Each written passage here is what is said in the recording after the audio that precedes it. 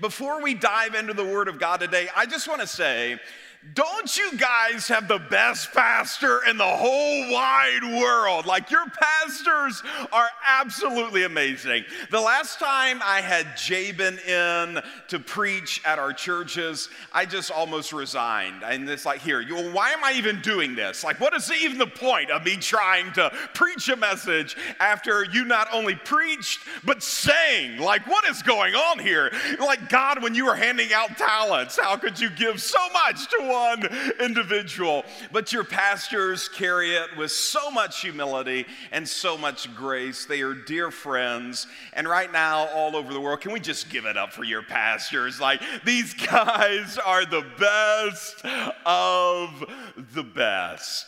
I just am honored to have this opportunity to speak into your life. And my goal every time I communicate is not to be impressive. I just want the Holy Spirit to make an impression on your heart. And I have had it in my spirit just the whole time in getting ready for this service to talk to you about overcoming the hurt that comes from relationships, specifically family. Now, here's the thing that you need to know about family is every family has some dysfunction in the family. It doesn't matter who you are, every family has some dysfunction in the family. And if your family, you're looking at it and you say, it has no dysfunction in the family, let me just help you right now. It's because you are the dysfunction. Like, if you look at your family and there's no dysfunction, that's because it's probably coming from you. Because every family has some dysfunction in the family. And the reason why is family is so important to God. I want to ask you to do something with me. Wherever you're at, I want to invite you to open up your Bibles with me to the book of Ephesians. And we're going to look at this together, Ephesians chapter 3. And we're going to first look at chapter 3 and verse 14, and then we're going to move over to Ephesians chapter 4. But notice this in Ephesians 3 and verse 14. It says, "For this cause I bow my knee unto the Father of our Lord Jesus Christ, of whom the whole family in heaven and in earth is named." Notice the connection there, that God is not just God, He is our heavenly Father, and we just aren't people. We are the children of God. We are His family. The Father and His family. In Ephesians chapter 4, we see this in verse number 26. It says, "Be ye angry and sin not. Don't let the sun go down upon your wrath, neither give place to the devil." In verse 29 it says, "And let no corrupt communication proceed out of your mouth, but that which is good to the use of edifying, that it may minister grace unto the hearers. And grieve not the Holy Spirit of God, whereby you are sealed unto the day of redemption. But instead, let all bitterness and wrath and anger and clamor and evil speaking be put away from you with all malice. And be ye kind one to another, tenderhearted, forgiving one another, even as God for Christ's sake hath forgiven you." Forgive one another, even for Christ's sake, as Christ has forgiven you. Every family has some dysfunction in it, and the reason why is nothing brings God more pleasure than seeing family. Did you know that that's the reason why God invented the whole world? He wasn't bored and said, well, you know what I'll do today? I'll just make an earth and, put some people on it. No, our Heavenly Father wanted a family. He wanted someone to be with, to walk with, to laugh with. He wanted the power of presence. He wanted the power of connection. And so the Father created a family. Well, we know that in this world that we have an enemy, and so does God. His name is Satan. He's the adversary of our soul. The Bible we just read said that we can give place to him by allowing wrath into our life and those types of things. And we see the enemy comes into the story in the book of Genesis, and of course he wants to hurt the heart of God. And of course, he sees that the Father has such a love for this family that he sees what better way to break the heart of the Father than to separate the family of God. To separate them from God, but also to separate them from each other. And so the very first family that we see in Scripture was a dysfunctional family. We see the husband and wife fighting. We see brothers getting jealous with each other. We see a brother wind up actually taking the life of his brother. And this is the very first family in Scripture. So this almost gives us a little hope, I guess we could say, because when you read your Bible, I love how it does not hide the flaws of each and every person and family that is in it. And that just gives us all hope that if these people could have God move in their life, that surely our family and ourselves could see God move in our lives as well. So we see the enemy attack the family knowing that it's going to break the heart of God. See, the place of unity is the place of power. When Jesus was leaving the earth, he did not come and say, Father, make them powerful. He said, Father, make them one. Because he knew that wherever people could come together and be one, that unity, it is the place of power. That where two or three are gathered together in the name of Jesus, that there is power that is in that place.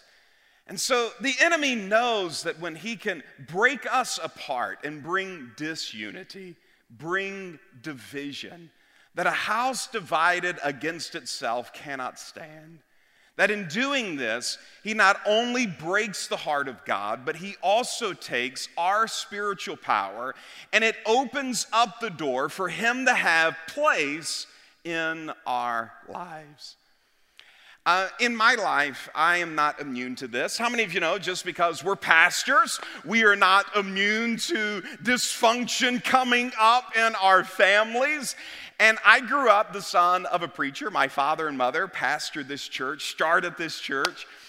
And my father was a drug addict. And he got saved at a James Robinson crusade and ran down to the altar and gave his heart for Jesus. And there was a guy down there at the altar who said, if you're serious about walking with Jesus, meet me back up here tomorrow morning. And he did. My father met him the next day, and he took him around to all of his friends and made my father tell them, look them in the eyes and tell them, I have made a decision for Jesus. I am not backing down from that decision, so don't call me or contact me unless you want to know Jesus. And that man changed my father's life. Discipleship, getting connected to a local church, getting connected to the body of Christ. And my father, through walking with Jesus, felt the call of God on his life to come back and plant a church in that community. And out of that, his mother came and worked for him. His brother came and worked for him. And my grandfather, which was his father, became our head usher. And the church grew, and God's hand came on it, and was just blessed. That's the only word I know for it, just blessed. And everything was great. And I grew up in that environment, and I was around my uncle and my aunt a lot, and I was at my grandparents' house just as much as I was at my house. And some of my favorite childhood memories came at my grandparents' house.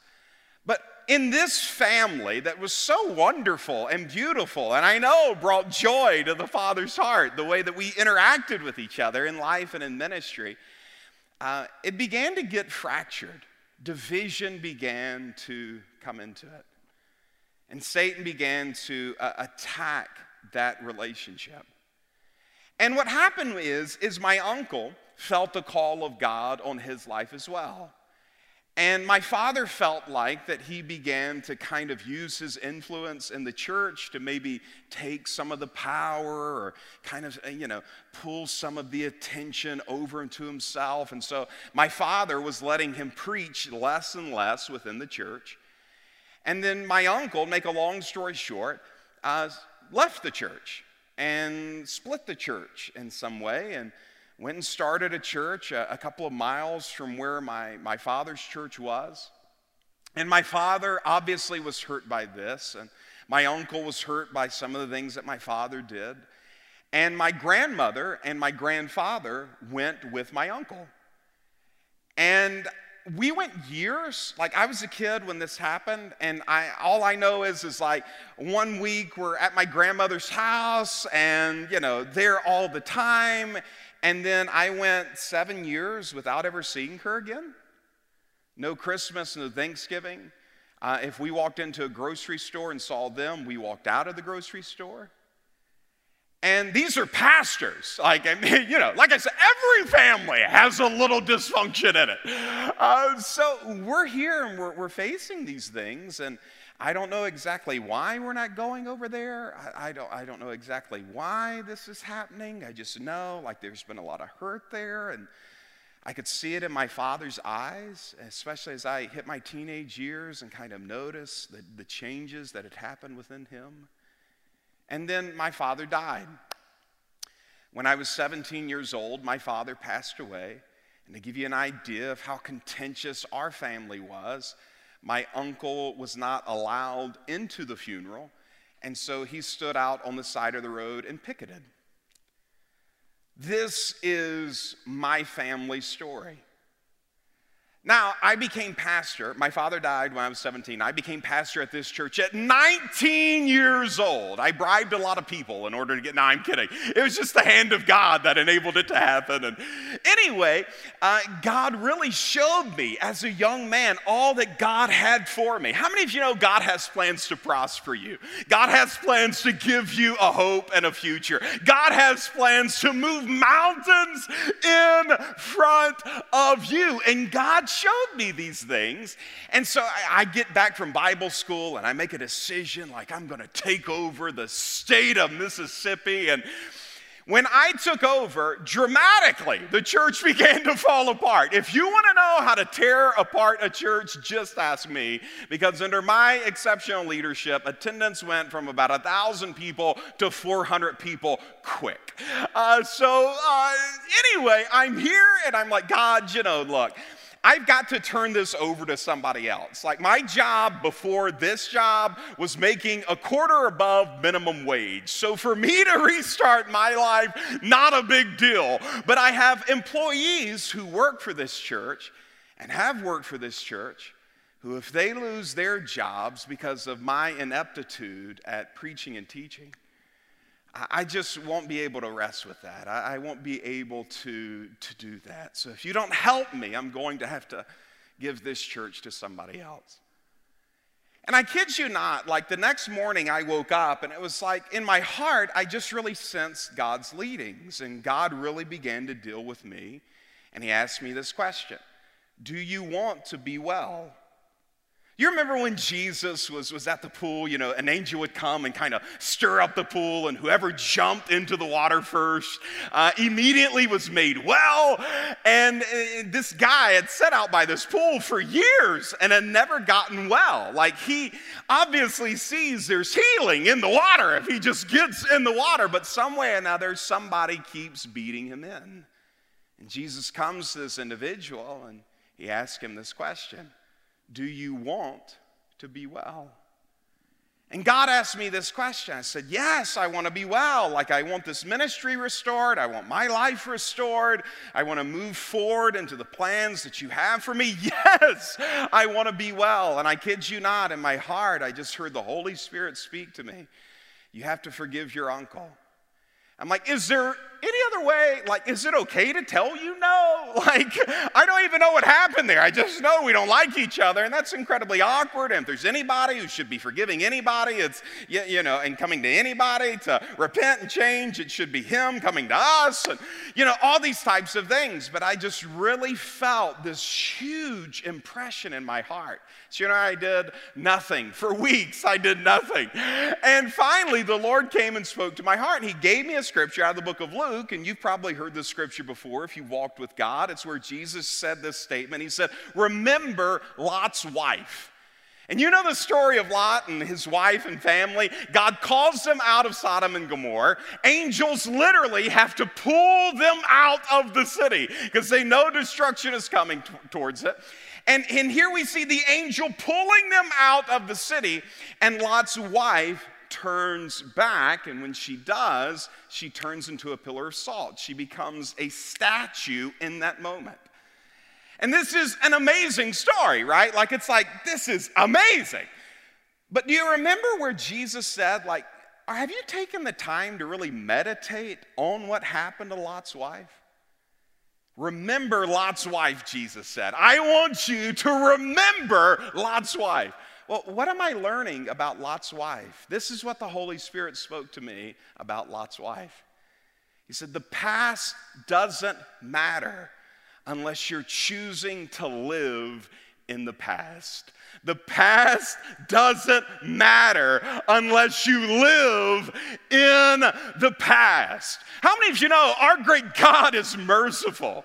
You have this family who is living in sin, but God's not holding any of those trespasses against them. In His great mercy and grace, He is bringing them out of Sodom and Gomorrah. How many of you know God will do the same thing for you? He will not hold your mistakes against you. He will not hold your transgressions against you. God is full of mercy and abounding in great grace. God's love can wipe away your past. Your past, it does not matter. The hurts of your past, they don't matter. The mistakes of your past, they don't matter unless you live in it. And here, Lot's wife had left the past, but the past had not left her. And the price, I want you to get this. I feel the Holy Spirit right now. The price of her not getting the past out of her was she could make no progress towards her future. The price of her getting out of the past, but the past not getting out of her, is she could make no progress towards the life God was calling her to, the places God was calling her to, the nation God was calling her to. She could make no progress towards God's plan. And God dealt with me so strong. He's like, Joel, you know I have all these plans for you. You know your future is better than your past. You know my hand is on you. You know where I want to take you. And all that happened in the past, all that happened with your uncle, all that happened with those things, you are out of it. You have been delivered from that moment. But the past that you are out of, it is not out of you.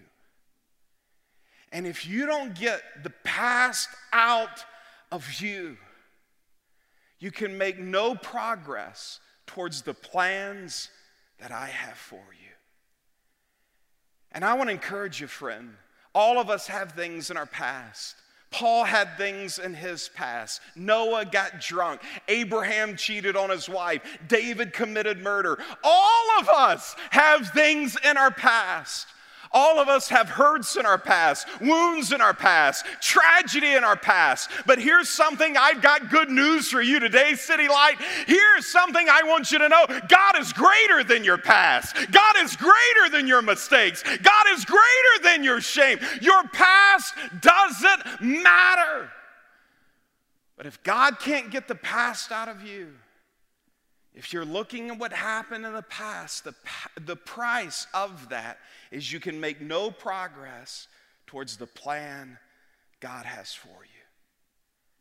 Remember Lot's wife. And I want to encourage you today that journey for me, it involved me going to my uncle and repenting towards him for having unforgiveness in my heart towards him. This conversation was the definition of awkward. If you looked up awkward in the dictionary and it had a picture, it would be me and my uncle sitting at O'Charlie's waiting way too long for the food and sitting there in silence because neither of us know what to say to each other. And finally, I opened up and repented. And he told me about his hurts and his wounds. Told me about what had happened in his family. And I saw the price of getting even. Amazing. Me and my uncle developed a relationship. Me and my grandmother developed a relationship. My uncle passed away. I was at his bedside when he passed. I preached his funeral. My grandmother and my family are incredibly close, so close, I pay her cell phone bill. That's how close we are. Like, amazingly close. God's just come and restored it. But it's more than just the restoration of the family that I believe brought so much pleasure to God. I have seen a power come on my life. I have seen a power come on my ministry. I have seen a power come on our church that took us from 400 people to thousands of people all over the world. And you know why I believe that happened? It wasn't because in my past it was perfect. It was because I made a decision to get my past out of me. And I want to ask you, City Light, I want to ask each one of you, I want to ask you to work up the courage to get the past out of you. I want to ask you to make a decision to walk away from the past and to work up the courage to stop looking back. But I know many of you are asking this question: how can I forgive what I cannot forget? How can I, Pastor Joel, how can I forgive what I cannot forget? Here's why. Forgiveness is powerful. And when I hold bitterness in my heart towards someone, it gives me something that I don't want. When I hold bitterness in my heart towards someone, it actually begins to change me into the person that I am holding that bitterness towards. There's this story in Scripture about Absalom, young king, full of power, got hair, and of course I reach to my bald head when I say he had hair, like beautiful hair, incredibly anointed guy. But you know, his story ended in tragedy, and you know why? Bitterness. He had this moment where he was hurt by his brother. His brother forced himself on his sister. Once again, dysfunctional families are everywhere in Scripture. His brother forces himself on a sister. Absalom is incredibly angry by this, as well as he should be. And he comes to his father David, and he's like, you've got to do something about this. And of course, David does nothing, because David is thinking, how can I judge somebody for their sexual sin when I have been guilty of sexual sin too? So instead of doing the right thing, David does nothing and brings no consequence into this young man's life. And Absalom's looking here at this, and he's getting more and more upset at David and the brother who trespassed against his sister. He's been hurt by this. He's been wounded by what has happened in his family. And he's angry. And out of this anger, it turns into wrath. Instead of giving that anger to God, instead of processing this hurt with a healer in Jesus, he lets this anger turn into wrath. And wrath is when you begin to act on your anger. And he comes to his brother who's trespassed against his sister, and he murders him. And then David finally decides to step in, the father, and he's like, Absalom, what did you do? He's like, well, you didn't do anything, so I had to do something. And David now begins to punish Absalom. He kicks him out of the kingdom. Finally, Joab, who's real close to David, he comes to him and he's like, David, like, what are you doing? You're just messing up this family. And David brings Absalom back, and when Absalom gets back in the kingdom, he has this hope of reconciliation, but David doesn't even bring him in to see him face to face. And out of this, like, this just breaks Absalom's heart even further. And he gets angry at David, and now he not only wants to retaliate against his brother, but he wants to retaliate against David too. And he makes a decision to take his kingdom. You know what he did? And when he finally is in his position of power, when he's finally in this place where he thinks, now, like, I can absolutely just, do whatever I want to do, show them how to run the kingdom. You know what he does? He turned into the very men that he hated. He hated his brother for forcing himself on his sister. He hated his father for forcing Absalom out of the kingdom. And when Absalom gets in power, he became the very men that he hated.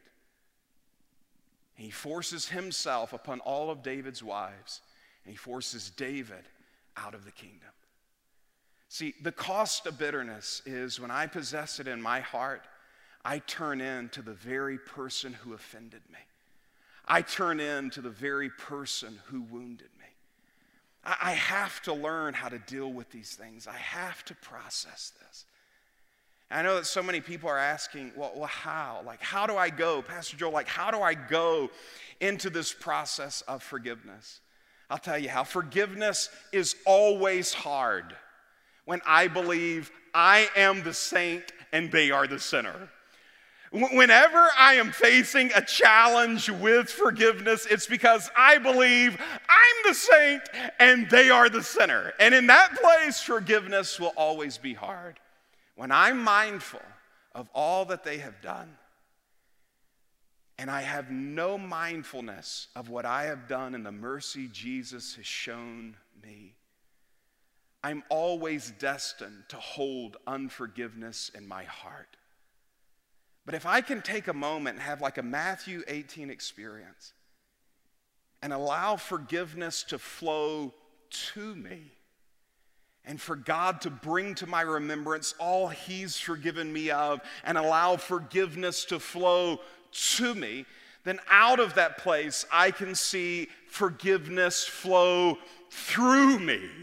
But if I don't allow forgiveness to flow to me, I'll never be able to allow forgiveness to flow through me. And if we can become mindful of how Jesus has forgiven us, it'll give us the courage and the grace to forgive those who have trespassed against us.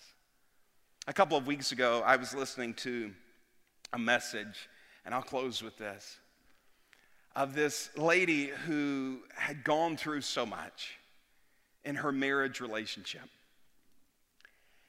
And she had just been hurt and wounded, disappointed. And in this moment, she just felt so broken in need of healing. So she met with a counselor. And the counselor walks her through this, and after a couple of sessions of hearing her pain, he said, you know what we have to do here? We have to forgive. And she looked at him and she said, I don't know how to forgive what I cannot forget. I'm a Christian, I'm a minister, I teach on forgiveness all the time. But I don't know how to forgive what I cannot forget.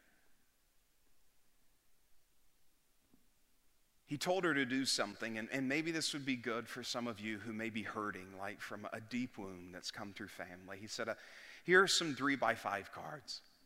He said, in this session, all I'm going to ask you to do is to write down all the hurts and the wounds that came to you from this relationship on these 3x5 cards.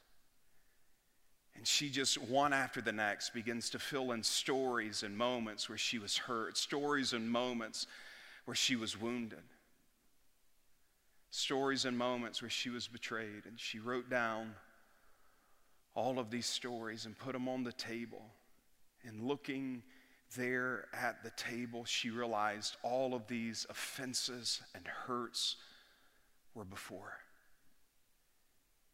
She looked over at her counselor, and she saw tears in his eyes.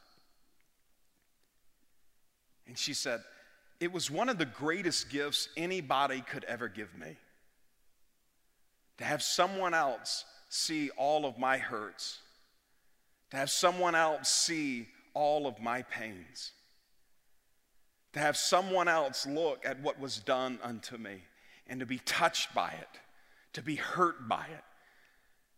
She said, just knowing someone else saw what I went through and saw how much it could hurt me was a gift that I didn't know how much healing could come from it. And I want to encourage you that just like that counselor saw her hurt, and I saw the hurt of that young woman who was in our church services months ago, that God sees your hurt,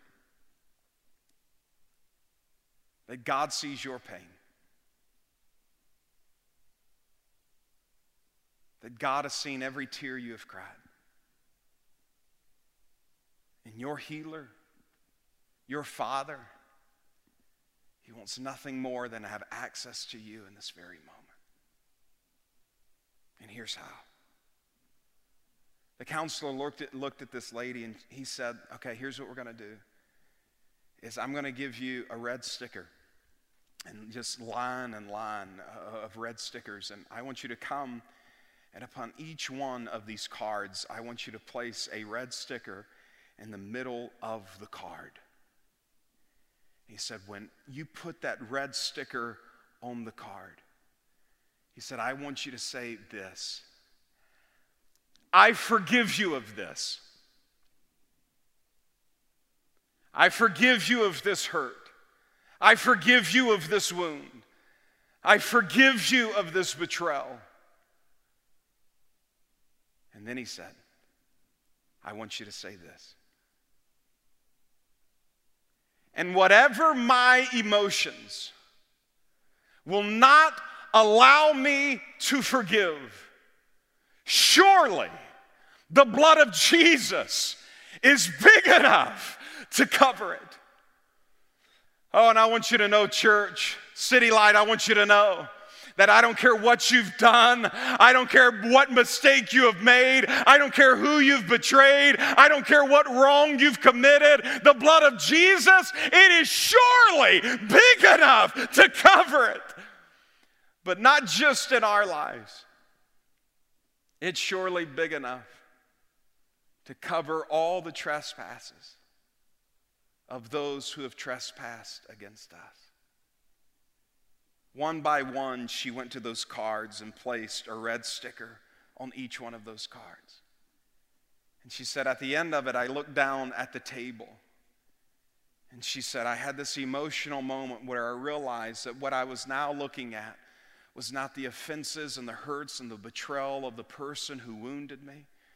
But what was looking me in the face was the shed blood of Jesus, which is great enough and big enough and strong enough to wash away every single sin. She said, in that moment, I realized that God had given me the power to forgive. Because forgiveness, it is not determination. Forgiveness, it is cooperation. You will never be able to forgive just with determination saying, I'll forgive them, I'll forgive them, I'll forgive them. You'll not be able to forgive just with determination. But if you get in the spirit of cooperation and realize that the same blood of Jesus that washed you from your mistakes and sins is the same blood of Jesus that can wash them from their sins, and you get in that flow of cooperation, then I'm telling you, when you allow that forgiveness to flow to you, is when forgiveness will be able to flow through you.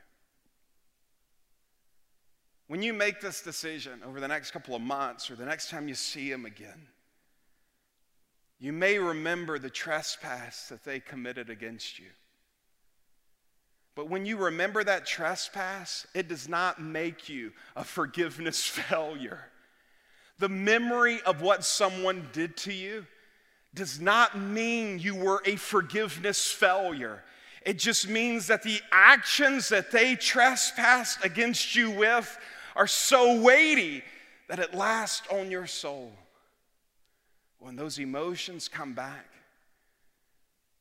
you just say, No, I choose to forgive you. And what my emotions right now will not allow me to forgive, surely the blood of Jesus is big enough to cover it. City Light, let me pray for you. Right now, everyone in the room, everyone watching, could you bow your head and close your eyes? If you're here right now, watching this, and today you want to be washed and cleaned by the blood of Jesus, you want to receive mercy and you want to give mercy. You want to receive Jesus. Maybe it is for some of you the very first time. But maybe for some of you, you've just gotten hard. Or you've been like Lot's wife looking at the mistakes of your past, and today you want to receive mercy for it. But if you're there in the room or watching online and that's you, right now, would you just, with every head bowed, every eye closed, just lift your hands and to surrender to Jesus? And would you pray this prayer with me? You can just repeat it after me. Dear Heavenly Father, I thank you for Jesus. And I believe that his blood that was shed for me is big enough and strong enough to help me to forgive what I cannot forget. It is forgiving and cleansing my mistakes and the mistakes of others against me. And today, Holy Spirit, heal my heart, bind up my wounds, and help me be able to stand as your child and walk towards the paths that God has for me. In Jesus' name. City Light, it's been a joy to minister to you. Hopefully one day I'll see you in person incredibly soon. You're absolutely God's best. And now I'm going to turn it over to the service closer.